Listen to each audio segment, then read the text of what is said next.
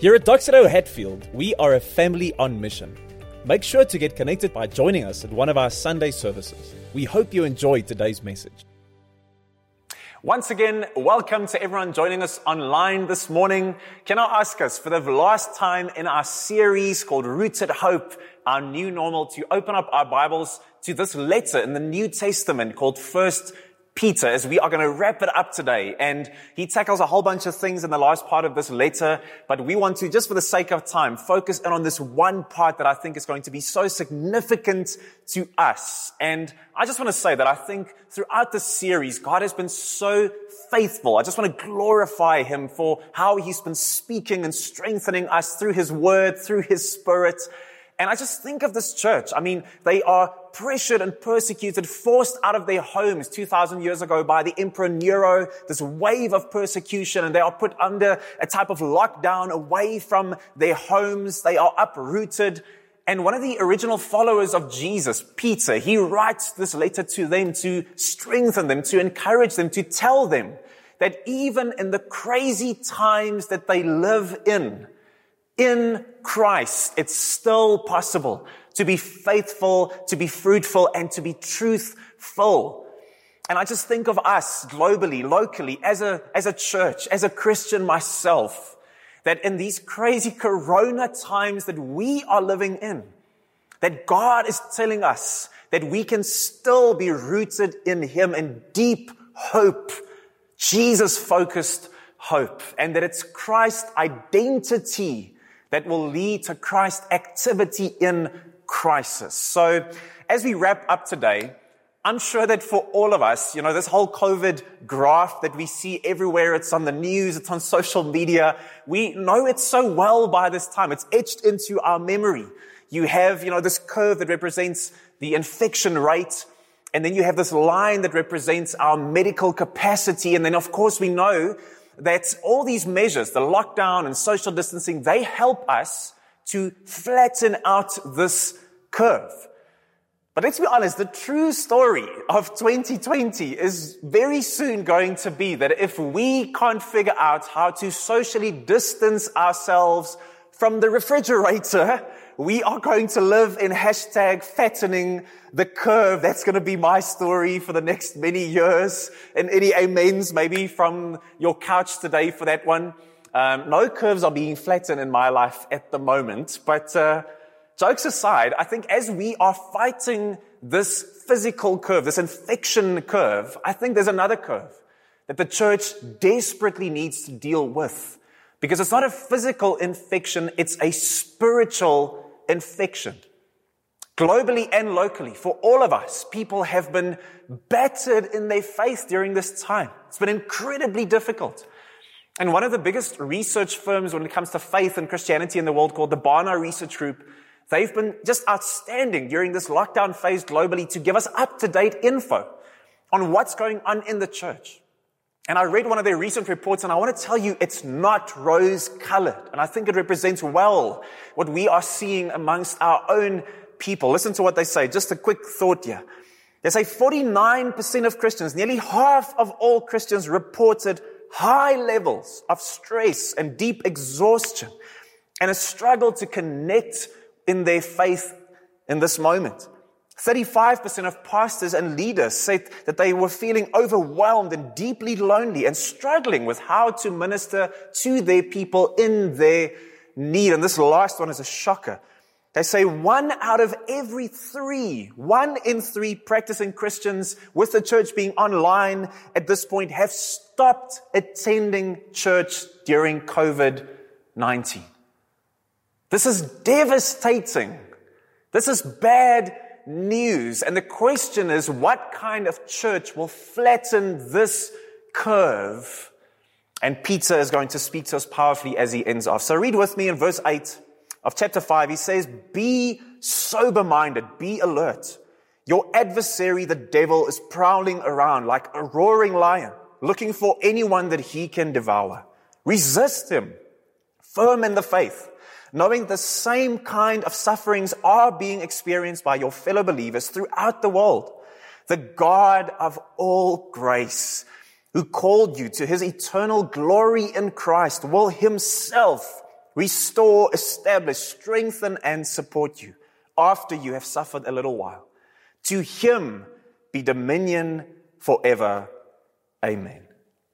So Peter says it's clear, and I just want to highlight two things for us very simply today as we finish off, that a church that flattens the curve is, number one, a church that takes the devil seriously. A church that takes the devil seriously. Why? Because the devil, my friend, has a vision for our church. The devil has a vision for our church. Read with me. He says in verse 8, be sober-minded and alert. Why? Because your adversary, the devil, is prowling around like a roaring lion, looking for anyone that he can devour. This is the third time in this letter you would have picked up where he uses this language of being sober-minded, being alert. Why? Because let's be honest, if you are drunk, it's not that reality itself is changed. It's that your perception of it is not all that accurate. So that very sexy girl at the bar that suddenly looks like there are 3 of those girls, it's not because there are 3 of them. It's because your perception has been warped. And Peter, in strong language, is saying, sober up. Stop being drunk when it comes to your enemy. Because he has a plan. And I think there are 2 ways that we can be drunk spiritually. We don't perceive things as they are when it comes to the devil. And it's these 2 extremes, both of which I think we have to avoid. The first is that we overemphasize the work of the devil. And the other is that we underemphasize the work of the devil. So the first is, if we overemphasize the work of the devil, it means that we see the devil in everything. And so we are constantly anxious and fearful, and we're almost a bit paranoid because the devil is in everything. He's behind the government, and he's behind, every bad performance review that my boss gives me. He's behind every flat tire. He's behind every overly long red lights, at the robot. He is behind the load shedding schedule. It's all the devil. Get this devil out of my life. But the reality is, if we do that, we are giving too much credit to the devil. And we are missing the fact that the Bible does speak to many other things in our life. And so I want to say that for some of us, we are looking at this point at our budget. And we're saying, we have to get this devil out of here. We need an exorcist when it comes to our finances. Get this devil out of my dollars is what we're saying. And I want to tell us, you don't need an exorcist for your finances. You need a budget. That's what's happening at this point. I want to say that some of our unmarried, young adult couples, you are struggling because you are constantly overstepping your sexual boundaries. And so you're saying, it's the devil that's attacking us and oppressing us. I want to say it's not the devil that's attacking you. It's too much Netflix and chill that is attacking your relationship. Or some of us, our emotional state at the moment, we are down and out and we feel it's the devil who's got this diabolical scheme that he's brought down upon your life. And if you can only find a way to exit him out of your mind, the issue is not the devil. What you need is some good counseling and good friendship and a good sleep and eating schedule. That's what you need. If we see the devil in everything, we are giving him too much credit. But on the other side of the spectrum, we can, instead of overemphasizing the work of the devil, we can underemphasize his work. So instead of seeing him in everything, we see him in nothing. And so our faith becomes almost this unspiritual life coaching self-help program where, I say I'm a Christian, so I believe in Jesus and I hold on to him. But in my heart, when I think about the idea of an actual enemy in the spiritual realm that opposes me, I kind of laugh about that internally. I just kind of, turn up my nose to the idea, and I have this picture of this red guy with a pitchfork and, a tail with a pointy thing at the end. And you think like that, that's stupid. Christianity is all about making good decisions, and being a good person and having good habits.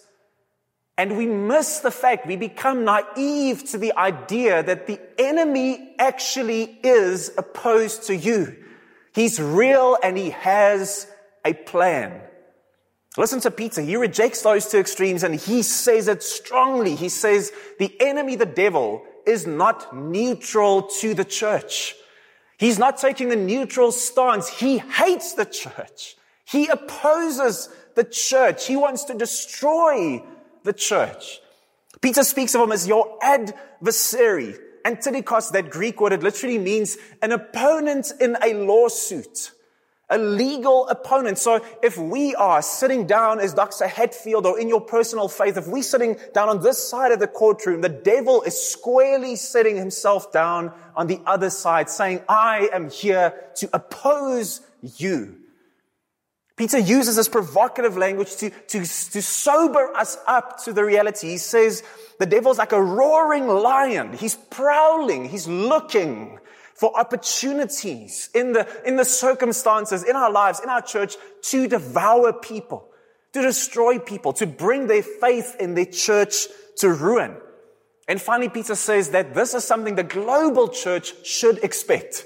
You know, you can say many things about the devil, but at least he's not a bigot. You know, he is not going to have a certain liking for churches or not. He is going to oppose everyone equally, Peter says. That is the reality. In other words, friends, listen. He's saying the devil has a vision for Hatfield. He's got a PowerPoint, if you ask him, that he can open up with a 5-point plan. And almost like a good preacher, he starts each of those with the letter D for devil. His plan is to divide and discourage and distract and deceive and destroy the church. He has a plan. Let's not be naive about that. He wants to ruin your faith. He wants to ruin your marriage. He wants to ruin the church. He wants to ruin the gospel taking root in Pretoria. And so the Bible gives so many, but just think about John 4 says that he twists the enemy, the truth of God, so that we won't trust him and know him and love him.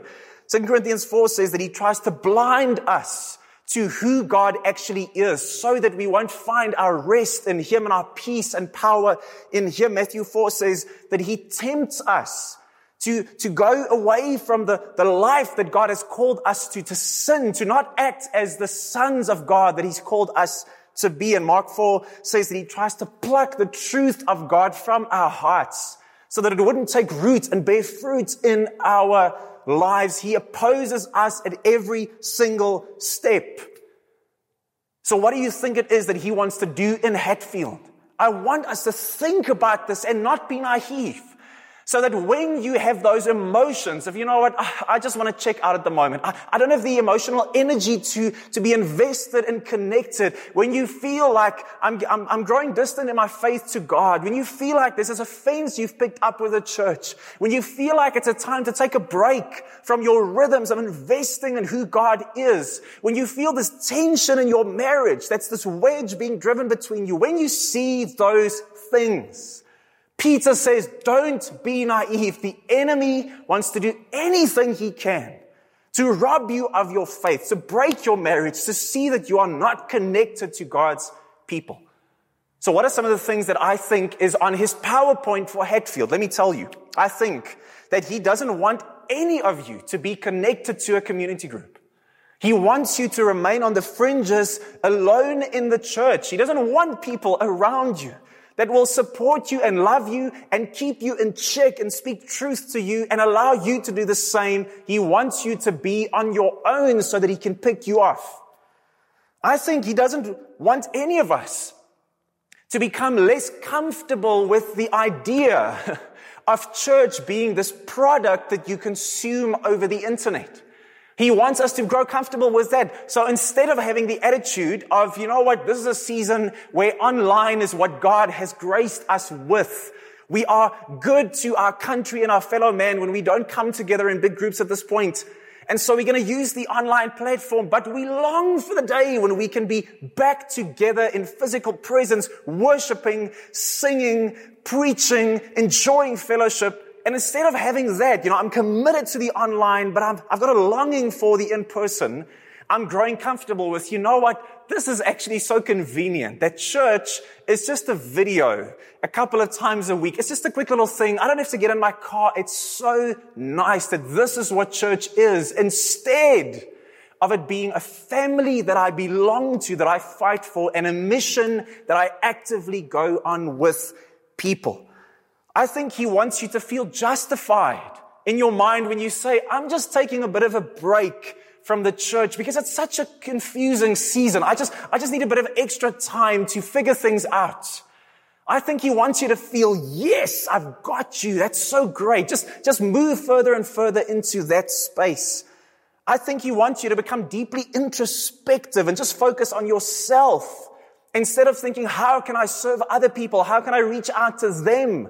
But have all your thoughts just curled back into your own life and your own problems and your own heart. I think he wants you to become overly critical to the people of Hatfield and the church in general, so that you would pick up these little offenses, so that static would build up in your heart toward the church. And every time you have this bit of, this negative emotion, there's a bit of, like a soybrand, as we would say in Afrikaans, in your life about the church. He's saying, yes, I've got you. This is great. This is exactly what I want. Friends, let's not be naive. The enemy wants to ruin your marriage. He wants to ruin this church. He wants to ruin your faith. So a church that flattens the curve is a church that takes the devil seriously.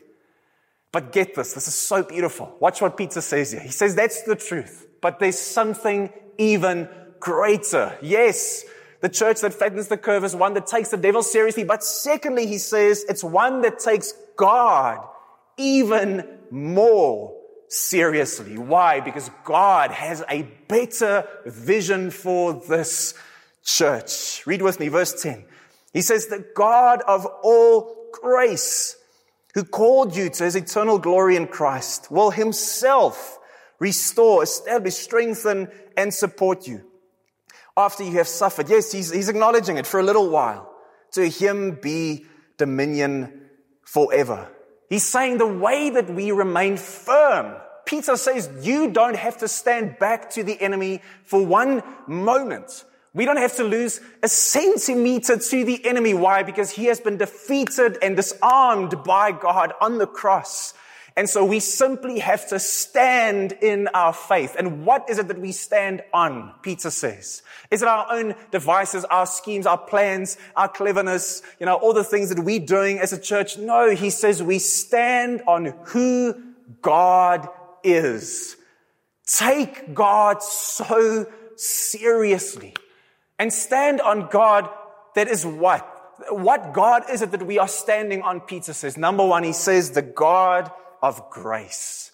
Listen to this, just this superfluous wording. He says, the God of all grace, who called you to his eternal glory in Christ.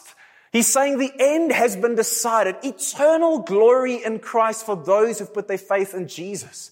We are not waiting to one day, float into the clouds and go to heaven, so that we can have this eternal worship service in a disembodied way with baby angels, and we're all wearing diapers and just singing for a living. That's not what he's speaking of. He's saying there will come a day where God will complete his rejoining of heaven and earth. He will recreate the earth. And we will not live in a less embodied existence, but a more embodied, a more real existence, where our hobbies and passions and joys and friendships and our vocations are all going to be turned up by 1,000,000%. He says that future is set, that glorious future. But more so, he says, even though that's the future truth, today I want you to hear again that the language that God speaks when he meets our brokenness and our sin and our rebellion and our pain is the language of grace. He's the God of all grace. You see, our world is almost built upon this mantra of, you get what you deserve. And then because of that, very often, we tell people that religion, or that's maybe what we think. When you pick up religion, as people would say, it means coming to church because you are ready to now be a good person. And so because of that, people come into the church and they say, okay, I'm ready. And the leaders tell them, okay, are you ready to become a good person now? Just put the cherry on top of your self-made cake. You can call it religion. And then they say, I'm ready for it. And so what do we say? We say, let's start you with a good diet of doing less of these things, doing more of those things, looking a bit more like this, being a bit more of that. And all it ends up with is then we have this culture in the church of performance and of pretending. We're acting with one another because we're trying to keep up this outward appearance. But Peter comes and he says, no, this is not the God that we stand on. This God is the God who in Jesus Christ came to do a finished work on the cross. He didn't come to manage our sin and move it around. He came not to do a bit of image management. He came to deal with our sin. God steps into history and He meets our depravity and our brokenness and our sin and our disappointment and our hurt and our rebellion. He meets it with grace, unmerited favor and love, undeserved favor and love. We could not earn it. We couldn't accomplish it. We could not work our way into it. God comes to grace us with it. We accept it as a free gift in faith in Jesus Christ. That's the language that God speaks with. And so instead of telling people in the church, listen, let's start you with a good diet of doing and being and doing and being and doing, we say no, from the get-go, we start, as Alan Platt, the global leader of Doxa Deo would say, we start at finish. That's where we start. Jesus cries our tetelestai on the cross. It is finished. That is where we start when we are Christians in Christ. Listen to the beautiful language of Ephesians 2 verse 4. It says, but God, who is rich in mercy, because of His great love that He had for us, made us alive with Christ, even though we were dead in trespasses. You are saved by grace. He says it's only in Jesus. It's not other religion or program or person. There's nothing that we can do. It's in Christ alone, but Him as Lord and Savior, He says, frees us with this avalanche of grace. It's when I realize that this deep well that I discover in my own life of sin and rebellion and brokenness is absorbed in this ever deeper well of the grace of God. Imagine a church built on that, on the grace language that God speaks. It would be a church where we don't pretend with one another. We don't image manage ourselves when we get together. We can be open about our struggles. We can be open about our victories because it's not about us. It's about what He has done. We start at finish. I think about many years ago, I was still in youth ministry and this young man came to me telling me he's got the struggle with pornography. It's ruining his life. And as we engage, and every time I make a suggestion or I try to speak truth into something, he just bats it away. And I realize at the end, he has not discovered grace yet. He is living under the self-imposed religious dogma that God is angry, but He's going to fix it. And now just the fact that He has spoken to me, it just kind of soothes his conscience a bit. So he doesn't actually want to experience deep roots of transformation. He just wants to manage it a bit. And I contrast that with someone who in this year came to speak to me in the church with the same thing, pornography, but I was so blessed by this person's deep understanding and conviction when it comes to grace. Because they said, yes, this is not of God. This is not part of the path that God has given me. It doesn't honor God. It's not part of the shalom and the grace and the peace of God in my life. I want it to be uprooted. I want it to be taken out. But I speak to you, Joe, because I know I do not have to hide it. I don't have to try and minimize it. I can speak freely because I know it's not about the bad things I have done and now I've fixed up my life. It's because I came to Jesus with nothing and I held onto Him alone. And therefore, it's His grace that saved me. It's His grace that will heal me. And it's His grace that will bring me through this. And I thought, wow, this is an understanding of who God is. That is the kind of church that flattens the curve. A church and a people that builds themselves on the grace of God, the God of grace. But more than that, Peter says not the God of grace alone, but the God of sufficiency. That God is sufficient for what we need. He's more than enough. He says He Himself will restore and establish and strengthen and support you. Yes, even though there is a season of suffering.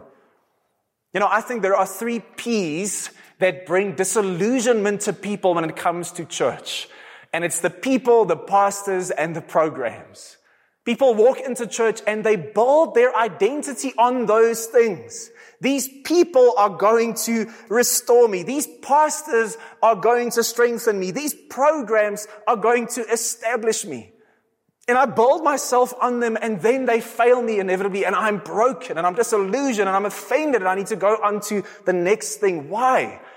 Because it's this man-focused idea that the people have to be perfect, the pastors have to be superhuman, the programs have to solve my issues, but I forget the fact that yes, God uses His people and pastors or leaders and programs only if they then point people to God instead of becoming your God. That's what happens if my identity is found in the people, if my hope is found in the pastor, if my strength is found in how the church does its thing, then it's ultimately just a matter of time before I break apart. But instead of those things being my God, but they actually point me to God, they lead me to God, they channel me to God, then those things become such a blessing because it's not man-focused, it's God-focused. It's Peter saying that God restores, God establishes, God strengthens, God is the one who supports. And when we have a culture like that in Doxa Hatfield, then guess what? People can make mistakes. Pastors can just be normal people. And programs can come and go as they have to because we're not building on them, we're building on God. Many years ago, 2011, Shay and I, we were part of another church in Bloem, and then we merged together with Doxa Bloemfontein. And it was an incredibly difficult season. Because for so many of us involved, we realized, we were saying with our mouths, we base our lives on Jesus alone. But when it came to all these things changing, I realized that I was actually invested more in certain people. I was actually invested in my identity, was caught up in certain leaders. And I realized just the way that we were doing things, that was the security of my faith. And when those things got shaken, everything fell apart for me. I had to realize that as a church, we cannot build on the people or the pastors or the programs. We have to build on the God who is sufficient. He says, in this season, trust me. Let Hatfield and its people and its leaders and its programs point you and establish you and anchor you to and root you deeply into me because I am sufficient for where you are. Imagine a church flattening the spiritual curve because it's based on the God of sufficiency, and finally the God not just of grace and of sufficiency, but the God of power. He says to Him be dominion. That Greek word kratos means power, strength, to the God of strength and power. When I base my life on that, it means that I can genuinely trust God. When someone is powerful, I trust them. If I know that God is a God of power, He's not just a God of philosophy or thought or structure. He's not just a mantra that I say in the morning in the mirror. He's not just a set of beliefs. He's not just a historical record, but He is alive and He's powerful. He is the King of the universe. He is the unmoved mover. Then I trust Him for healing. I trust Him for forgiveness. I trust Him for provision. I trust Him with my life and more. I think of this article I read the other day by Life Science. They said they had found this massive colony of ants in northern Germany that had built their nest on this abandoned, it was a missile silo, I think. And in the end, the nest was built over this grate. And so it goes into this long, tunnel that goes under the ground. and eventually the grate was rusted away. And so every day, and for season in, season out, as this nest would grow, thousands of ants would fall down this big shaft, and they would end up down in this room, and they wouldn't be able to actually climb onto the roof and get out again. So suddenly you have this very strange, call it, I guess, ant colony, but they have no purpose. They have no queen. They can't reproduce. They are purposeless, directionless. And they say about them that these ants are living in a constant state of near starvation. They produce no queens, no males, no offspring, and they have to resort to cannibalism to survive. And I read that and I think this is such a picture of when the power of God is taken out of the church. Because then the church becomes just a bunch of people drinking coffee together and singing songs on a Sunday and reading a book. And it becomes just meetings and management and building projects and things we're driving, and we forget why. Because the power of God is no longer our foundation and our pursuit. He is no longer the point. And when the church no longer has the power of God, then we are just an organization. Probably 5-6 years ago, there was all this hullabaloo happening overseas in North America and in Britain about these atheist churches, these secular churches who were saying, listen, people who've left the faith, we can have our church. We can, for the sake of community, because the community is great, we can do it without all this God stuff.